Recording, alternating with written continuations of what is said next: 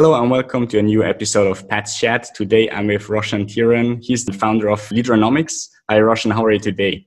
Very good, very good. Stuck here at home, as you can see, we are on lockdown in Malaysia, so no leaving the house, right?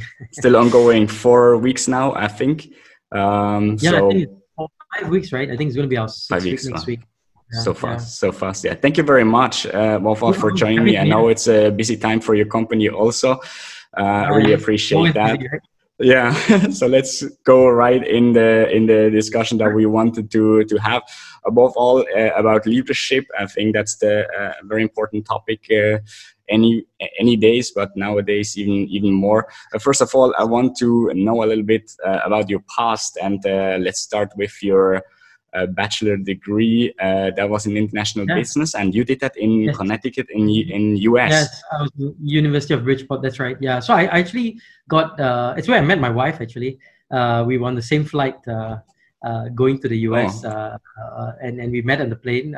But I think more interestingly, I got a scholarship actually to go there. And then when I was there, I actually ended up playing soccer for the university and doing it for my full couple of years. Ending up being the assistant captain. It was fantastic. We had a fantastic team, and we challenged for the NCAA and a number of other things. I mean, we were in our division, we started off not very strong team, and then we kept growing from leaps and bounds. And so I managed to continue my my love for sports in the US. With university, and then I also ended up becoming student congress president. So I led the student body in the university, and I started a newspaper there. So it was very interesting. And then at that point in time is where General Electric was at that. General Electric was also headquartered in Connecticut, and I think they had been reading about me in the papers. And in the US, the papers are very local. The Fairfield News and the Bridgeport Times and a whole bunch of other newspapers. I can't remember what they were, but I got an internship with GE, and somehow that translated. My boss liked me and offered me a job, and then after I finished my university, so I continued working while I was in university. And after I finished university, I got into GE's very exclusive leadership program. They call it the financial management program. So, awesome. So that's kind of how. Wait, give me a second here, because that was like a dozen of stories already. That's awesome. Yeah. So besides you met your wife in the plane, that's already a funny story. But you got a scholarship for football, like soccer, they call it in US. It was combined. It was like academic also, because I had done relatively well. And I ended up with a pretty solid. I was a 3.9 something GPA, I think, out of 4. So it was kind of like what we call the scholar athlete. You had a combination of everything. But it was good. I mean, having that, they paid for your food, they paid for your dorm, paid for your tuition fee, pretty much everything. Other than and whenever I worked, because I did work still, all that money belonged to me, right? No loans to pay and so on. So it worked out pretty nicely. Wow, awesome. Really awesome. It was given by the university. So it was a scholarship from the university, not from the government or from another body. It was actually from the university itself. Yeah. I thought it was interesting because like soccer at that time in US was not so popular, right? So you must have been like a great player in Malaysia that they choose to I don't think I was. I think maybe it's like there was a perception that and probably nobody played it. In our team, very interestingly, in my team there was one American in the second year. In my first year, there was absolutely no Americans, right? There was one American player in the entire team. The rest were from Argentina, from Europe. I mean, we had a bunch of guys from Britain, from Sweden, from Poland. There was a really solid ex-national player actually from Poland, and then we had a couple of guys from Africa and South America, a couple. So it was a very nice, international setup, like a United Nation team. Yeah, everyone speaking all kinds of language. So we ended up having to speak English, so it was good. Awesome. Okay, great. So you already mentioned you started with ExxonMobil, the General Electrics also. Yeah, I actually had I worked with Exxon before I went to GE, and that was because when I came to the US, I had this scholarship and everything, but I didn't have any money, right? So I ended up working in a petrol station, or what we call a gas station, an Exxon gas station. And I got promoted up to become the deputy manager of the station. And I ended up on payroll of Exxon, actually running this whole gas station, right?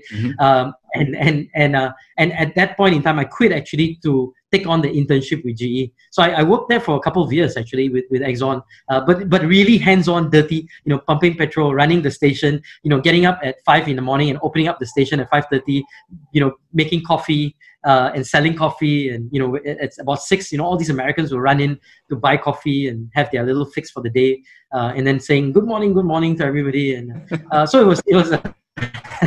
So that Exxon was really a very operational role, running a gas station, literally. Well, I think it's good to start with that, because you will always remember that, and how really the tough work also at the front end will what it means. And yep, absolutely. Okay, then let's move on to GE, and of course I can already understand the connection with GE and the then CEO, which was Jack Welch, right? Which is one of the most inspiring leaders anyway. He was. Yeah. And scary, and very scary, Oh yeah, why is that? No, I mean Jack. Okay, so I joined GE in 94, 95. And when I came into GE, right, Jack had this reputation of, if he didn't like what he see, he'd be fired, right? I mean, that so you kind of ooh, and I remember, my first interaction with him actually was when he came to Malaysia.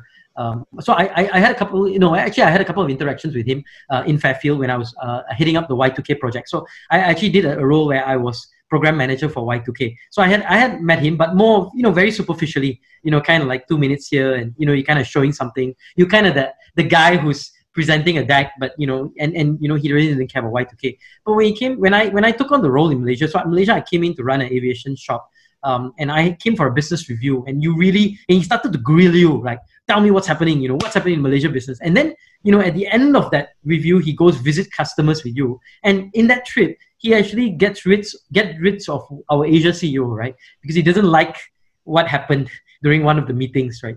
Of course, it's written up in a very different way, right? It's written up in okay, this guy has decided to part company. But, being there, I'm whoa, what just happened, right? You kind of get really scared. But at the same time, you're so inspired by the guy, because what he says is, one of the things early on I remember that he said was this, he said, face reality as it is, not how you like it, right? And so, I was just telling my team, COVID, right? Come on, face reality. No, everyone's telling me, no, in 2 months' time, everything will be fine. We're back to normal. Our revenue will be back again. I'm come on, things are not going to be the same. People are, do you think you're going to have events, big events anymore? I don't think so, I mean, I think a lot of this will be scaled down significantly. It's going to impact my training business. It's going to impact our face-to-face business or our events business. And so there's a lot of impact, right? So we need to be realistically, we need to face reality, not how we like it, but how it is, right? And we need to then change and say, look, how do we do the same thing, but virtually? Because it's possible, right? It's possible to have virtual conferences and virtual summits and virtual training and virtual webinars, the stuff, and virtual conversations like the one we're having right now, right? Have to, I mean, Jack was inspiring because he will tell you the truth as it is, right? And I think sometimes, especially Asia, right, truth is very hard because we don't like feedback. Feedback is a painful thing, right? But I mean, if you look at what Jack tells you, right? Jack tells you feedback is good for you, because if you don't know what's wrong with you, how are you going to change, right?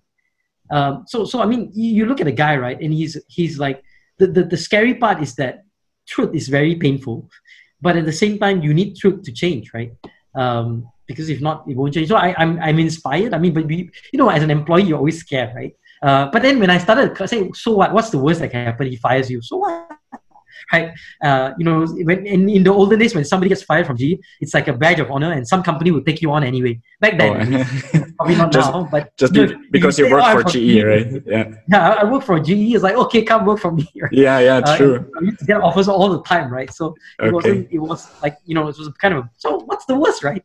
And then you start to realize it's not a bad thing, right? True. And I think he built a tremendously interesting company. But I had 7 years of Jack. And I had 7 years of Jeff, right, the new CEO. So GE was interesting for me. It was like, I had nine different roles in GE, right, over the years that I was there. And from technology role with Y2K to mostly finance. I was CFO. Kind of a finance roles in a number of places. I was in NBC TV company. I was in aviation, which is jet. We kind of did GE's jet engines, the service. I was running a service shop, overhaul shop. I had a little bit of time in healthcare. I was in corporate. I was in G Capital for a bulk of my time. G Capital is a banking arm. So I was in Europe with G Capital. I was in US with G Capital. And then I was in Asia. I helped G Capital a little bit in the Thai business, and also in trying to look at acquisitions. Awesome, there's a number of things that, so to me that was super rich experience, right? I can understand. We never really slept much, but the kind of, I tell you, it's like everything I learned, I think I learned from GE, right? Yeah. And you saw a lot of different fields and industries if you want, right? It's for sure an awesome experience. It helped you be very agile, I think, which is what I learned. The agility is very important. Okay, great. Then before you started Leaderonomics, you still worked for J&J, I think back in Malaysia at that time? Well, actually, it was not in Malaysia. It's based in the US, but it was kind of a global role. But I convinced them that I will stay put in Malaysia. So I traveled from Malaysia to wherever I wanted to go to. But so J&J was going through this. They were at a point at that time. They were a very decentralized organization. I think they still are, and they wanted to centralize it a little bit. And so they brought me in as the global talent director. And global talent, in terms of looking at the talent globally, and how do you build hypo programs. I spent some time in Europe building the hypo program there. I went to India, to Japan, to a couple countries in Asia. I spent a lot of time in the US working on consolidating the succession planning program. A kind of a standard succession planning across the board, and also performance management. How do you standardize it across the board?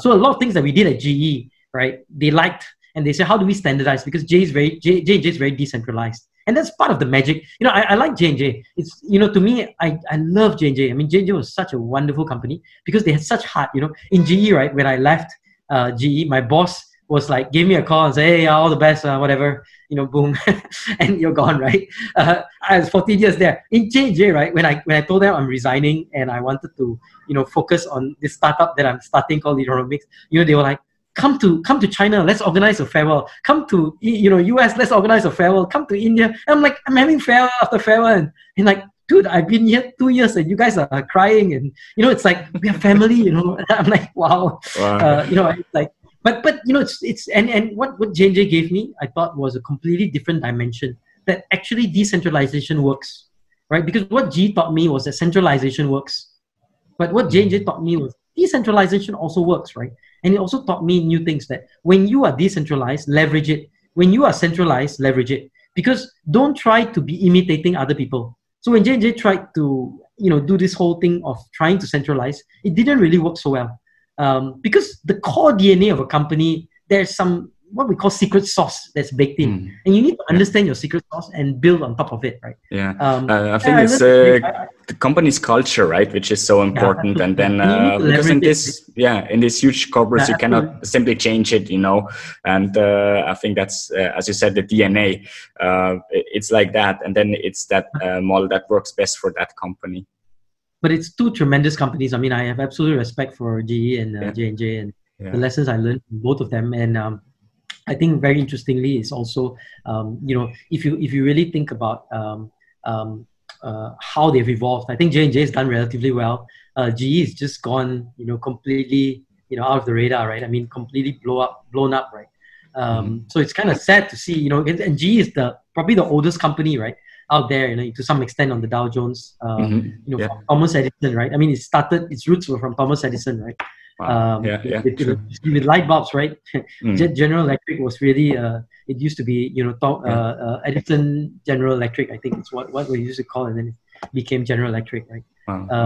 So it's and this is a good warning for all of us, right? Even big companies can falter, right?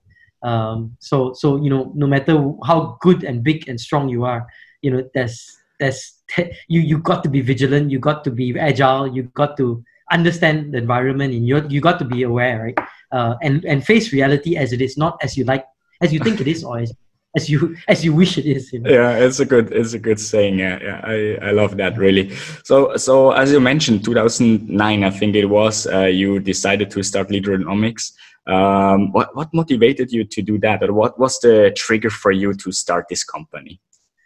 Yeah, so I one of the things when I came back to Malaysia, and this was in '99 when I was running the aviation shop from Malaysia. I started to realize that there is a fundamental issue in Malaysians, right? So we seem to be very talented outside of Malaysia, but somehow in Malaysia we don't seem to be very talented, right? And we had this brain drain where the best used to go out. And what I realized is that actually the same Malaysian in Malaysia is talented. It's just that they don't have the self-confidence. And there's some, you know, if you look at the leadership development, how leaders are developed, right? You learn a skill and then you practice it and then you become very good at it.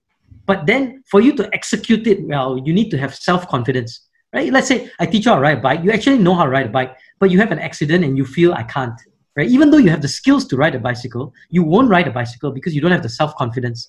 And we need to give you that self-confidence. And somehow in Malaysia, right, we've got a lot of people say, oh, I'm born in Malaysia. I can't compete with these Americans or these Europeans. Or, come on, you know, who are we? We're small. Yeah. And this seed, right, grows into a belief that stays for people for a long time, right? And so I said, look, part of leadership development is flawed in Malaysia. And so I started Leaderonomics, more of an NGO, right, was to go to young people and say, how do we look at leadership development and say, look, there is a skill development part, which a lot of people do. We have a lot of education. But what about the confidence building part? How do I build confidence? And this is intentional, right? So I give you an example. One of the first things we did is run leadership camp. In 2008, in 2007, we started this, right? So we started leadership camps. And in the camp, right, we designed a camp for the campers, right, to get a project that is massive, right? And the first day they fail, the second day they fail, the third day they fail. But somehow on the fourth or fifth day, when they present to the CEO, right, they succeed, right? So what happens, right? They have this fail, succeed model where when they succeed, suddenly they realize, right, which is intentionally developed. So no matter how bad their thing is, the context we create, the CEOs get very excited and ultimately they succeed, right? And so what happened is we intentionally develop self-confidence, right? And now they believe that they can be leaders, right? And so once you start believing, then you start saying, I can keep doing this. And then we give projects, we call that MAP projects, right? So we started as an NGO, but as time went on, companies like Microsoft and Sime Darby and Maxis and a couple other companies, right? They came to us and say, hey, we like what you're doing with the kids. Can you do that for our employees? Because they need it too. These guys can't execute, right? They can't. And so we started to take these gamified, scientifically designed modules, and we started to incorporate it in companies. But we did it slightly differently. We started to do it in a way that says, look, we don't want to do training. We want to do it based on your business strategy. So tell me your business strategy. We'll translate it into learning interventions so that we will build capacity that way. Right? So really Leaderonomics started as an NGO, but we grew into, and then when we did it for companies, we realized that, hey, maybe I don't need to fund this NGO thing myself. I can take the money that we get from the companies and use it to fund our community work. Mm-hmm. So that's how we started. But one thing led to another, and before long, we were one of the biggest corporate learning providers, in the country. Right? Yeah, that's awesome. The development, that's the story, The development is really, really great over this 10 years. Also, like these 10 years ago, I read one of the early interviews that you gave. I think it was with Star Media, and I have an interesting quote there. I want to know about this a little bit more. The quote was. It was kind of self-assessment, right, that you did. And you said, like, okay, my biggest weakness is that I cannot say no. So if you look at that in like 10 years ago, that was your biggest weakness. Would you say that is still your weakness today, or how did that change? I think it's evolving. I think I've learned many times. I think a lot of it now is when it comes to business, right? Before this, and you start to understand the need to have clarity and focus. Right. And so when you have clarity and focus, you know how to say no. I think that's one of the important things I've learned, is that my problem is that when everything sounds exciting, everything is a yes, right? But when you have clarity and focus, then you know what is no and what is yes, right? And you know when you need to jump in and when you don't need to jump in, right? So I think that, so having that thought process to say, okay, what is yes and what is no is important, right? And what should I focus on? What shouldn't I focus on? So that has helped. But at the same time, I think it's still, if you see somebody and say, look, if there's an opportunity to help somebody, I think that's harder to say no. If there's an opportunity to help somebody, it's hard to say no, or at least help them to find some, connect them with somebody, right? So Patrick, you come to me and say, okay, fine. Worst case, if I can't help you, I will connect you with somebody that may be able to help you, right? Yeah. So that's a way of saying no, but in a way that makes you feel a little bit better about it's more like the delegating way of doing it, right? Maybe, yeah. So but I think the business side, I think it's solved. I think that one I'm pretty clear that we have to say no sometimes, and sometimes we say no to a customer, right? Because it's like, look, I want to focus on virtual transactions. I don't want all these traditional transactions. So sometimes we say no to traditional transactions, right? Even though it's it's nice money, but it doesn't make sense in the scheme of where we're trying to do now. I understand. Lots of learning. I see you have a tremendous amount of experience, especially of leadership. And before we talked already about Jack Welch, and what I can also recommend is the book that you wrote or you co-authored, Leadership Nuggets. You gave me a copy of that, like when we met the first time. I really appreciate that. There's some and you can download it, and it's free. You can download it for free at Leromics. Yeah, if you go to leromics.com under our publications, you'll be able to. Okay, that's great. I share the link later. Yeah. What impressed me most is like, Jack Welch wrote an article in there, and by the way, also John Maxwell, which I consider like my virtual mentor and my leadership coach, which I really admire. How did you manage to get these two above all these two, like to write? Yeah, so if you go to leronomics.com, you'll see John Maxwell still writes for us. On a weekly or monthly basis. I think he still sends, whenever he writes, he sends his articles to us. We have Jack, who passed away recently, so we have all archive of all of his previous articles. So until he passed away, we were getting articles from him. We've got others too, Jeff Hayden and a bunch of others, right? And even Simon Sinek, has contributed. Early days, he started contributing a lot of articles. Mm-hmm. So one of the things we started to do is that leromics.com is a free content site. Right? Everything is free, right? Including the books, right? When we do these things, so the book is just a compilation of a couple of really good articles, right? And we're doing another one relatively soon. And the idea is to give as much leadership content and make it accessible. See, when we started Leromics, I told you we started with the NGO mindset, meaning I want to give, and over time, right? If there's opportunity for us to build partnerships where we can get something out of it, then that's great. But if we don't, we still want to give, right? And so those guys understand our model. They understand that we're not just, there's no commercialization. It's all free. And I mean, what we did was we just wrote to them, right? I mean, we literally wrote to these guys and said, would you like to write for us and check it out? And we'll publish you. We'll put it in a newspaper, because we used to run we have a digital magazine, and we also we bought a few pages from the Star every week, and we used to publish it. When print was sexy, not sexy anymore. So we stopped that. But previously we ran it in the Star. The digital magazine is still there. So, and these guys, they looked at what we did and they said, look, great, I'd like to be part of it, So we've got, 200-300 writers, right, who contribute articles to us. And I think we are probably one of the best leadership sites, if not the best, I think, out here in Asia and potentially the world, right? I mean, our biggest readership is from the US. I just saw the numbers today. Yesterday, 60,000 readers, just one day. I mean, yesterday. That's really awesome, yeah. It's pretty good, when we that's great when we have that kind of a readership on a daily basis, It's a fantastic achievement, I would say, and I'm really happy and proud to see that coming out of Malaysia. Congratulations on that. As you mentioned, just now you mentioned, like, okay, when printing was still sexy. So last few minutes we can spend on the digital and the digital transformation, because that's what is currently going on. And you just mentioned also before, like, companies missing this area, they will probably left behind. And over the last few weeks, you posted, or you offered for free, like, this webinars together with HRTF, I think, which I also had a look at a couple of them. They were some were really good on self-development, the future readiness technologies.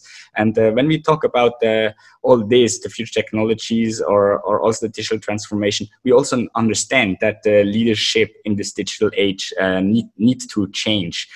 So what is the changes that you see, and what is the recommendation that you give, like, specifically to the leadership in this for this area? Yeah, so I think initially a lot of it is mindset. I think it's very tough where you see we a lot of people, including my own business, right, my own team, right, and I have I'm having another conversation in a couple more minutes with my team, is, there's going to be a phase where whenever you have a crisis, right, there's a denial, then there's anger, then there's bargaining. No, it's not. Come on, it's going to just be another 2 months. Don't worry. And then you get to a point of acceptance, right? And then reality kicks in, and you start to understand that, actually things are changing, and now you realize you're in a crisis and you need to fix yourself, right? So what happens in a lot of businesses, is that when we have a crisis like this, people say, we go digital, but in their mind it's superficial. Let's have Zoom calls. Let's have this. This is superficial digitization, right?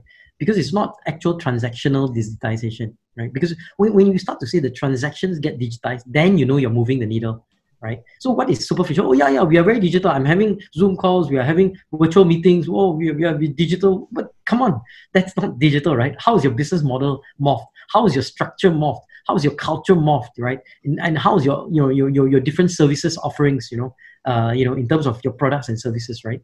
And so, I told my team, come on, I mean, you say, we are doing coaching, but you're just doing, we're having coaching, but you're doing virtually, right? The actual model itself has not morphed, because, the moment this MCO is lifted, we'll go back to the traditional way. So there's no real digital change. And 90% of the companies are that way, right? Mm-hmm. There is a superficial change because you have to, and then you go back to the old ways, right?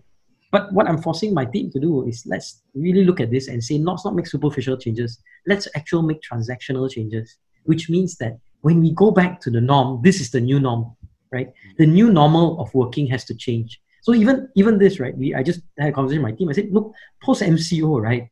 We are going to not let you come back to the office. We're going to have team A, team B, initially for a month or so. But then after that, I'm privately saying, maybe we should just close down one of the offices. I got 4 offices, right? I'm just close down one, close another one. I'm like, then we all share, right? If you want to come, you work, but that's a possibility, right? Because it's okay, right? So that's ways of working. But then if you start to look at business model, right? And our webinar series was to create awareness, because the digital business transaction is different. There is a awareness piece. Digital business, it's have this digital funnel called IDA, right? You need to create awareness. Then you got to create interest. Then you got to create desire, and then you do the sale, right?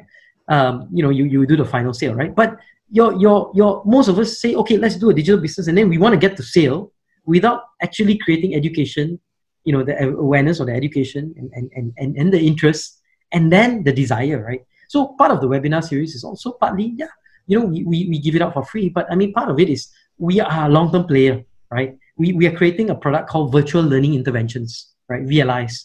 And we're going to market. We're the first player in the market on VLIs, right? And VLIs are going to be simple, bite-sized, 1-hour interventions, and can be coaching, can be team building. But how do you do virtual team building? It's possible. And we've actually piloted this before MCO. Now we have the opportunity to scale it, right? But we need to create awareness first. We need to create, interest, desire. Because throwing out a product simply, I got a virtual product and throw, which is what you see every day. You get emails. We got this, virtual that. I don't understand, because you need to help me connect the dots as a customer. Because I'm also at a point where, as a customer, you're like, I don't know what's happening, right? Anyway, and you're linking at a superficial level anyway. This too shall pass, right? Is the famous quote that's going around everywhere, right? Yeah. So to me, we got to start looking at it. And as a business leader, you need to start looking and say, okay, if my team doesn't believe me, I need to, cordon off 3-4 guys and we work on an experiment. And webinar is one of our experiments. We have others, right? Virtual assessment centers, virtual what we call virtual courses, virtual programs and stuff like that. So that's fine, right? But I think many businesses are looking at it at a purely superficial. And once it ends, we go back to our normal. But what they don't realize is that COVID is just accelerating what's going to happen in the future anyway, right? I mean, if you fast forward 5 years, this is how life is going to be generally, right? So COVID is just accelerating it, right? It's an accelerator, and it's also like, we should take it as an opportunity to do a real digital transformation, as you say, like change the mindset and not just really digitize like one task, right? Absolutely. And I think one thing good about us is that Malaysia we don't have a really good government, right? So essentially, they're there for their own, whatever purpose. And, what helps, we know, as business leaders, that you can't depend on the government to save you. You can't depend on the government to come up with ideas. You can't depend on them for anything, right?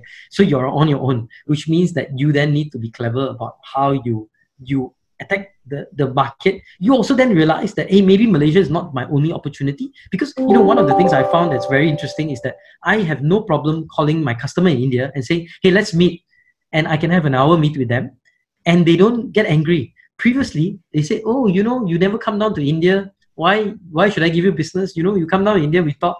Right? Today, no problem, right? So the good news is that I can access my India market from here, and they don't feel offended, because previously people feel very offended when you don't, you build a relationship and all this, right? That's really interesting. I'm going to have a bunch of calls in the afternoon with my Singapore guys. It's like no problem, right? Awesome. And I see basically also I see the same, like what's happening with work from home or home office, right? I see a lot of companies that say before, no, there's no way we do that because that never works, and now they're just forced into it, and then they have to do it somehow to make it work. Absolutely. Yeah. Okay. Awesome. Yeah. You have something else? Let me know. I didn't want to interrupt you. No, I'm good. Okay. Okay, I think we put an end to this chat. That was really awesome. A lot of learnings. Again, I greatly appreciate your time, sharing your experience, your broader experience that you had with leadership. Thank you so much, Roshan. Happy to. No problem. Happy to. Thanks for the this invite. Appreciate it. Sure, thanks, and all the best with the company. I'm sure we will see a lot more interesting things coming up. And also, I would like to thank to the audience for watching or listening to this episode. I hope I can see you here or connect with you also next time again. Thank you very much. Stay safe. Have a great day. All the best. Stay blessed. Every corner of the world is experiencing disruptions, but not for Bigot, for bringing data skills and knowledge to you. Hence from leading regional data science show and now international live business virtual event right at your fingertips. Find out more about the future. Bigot 2020, the 8th annual data science show on 22nd to 23rd September 2020.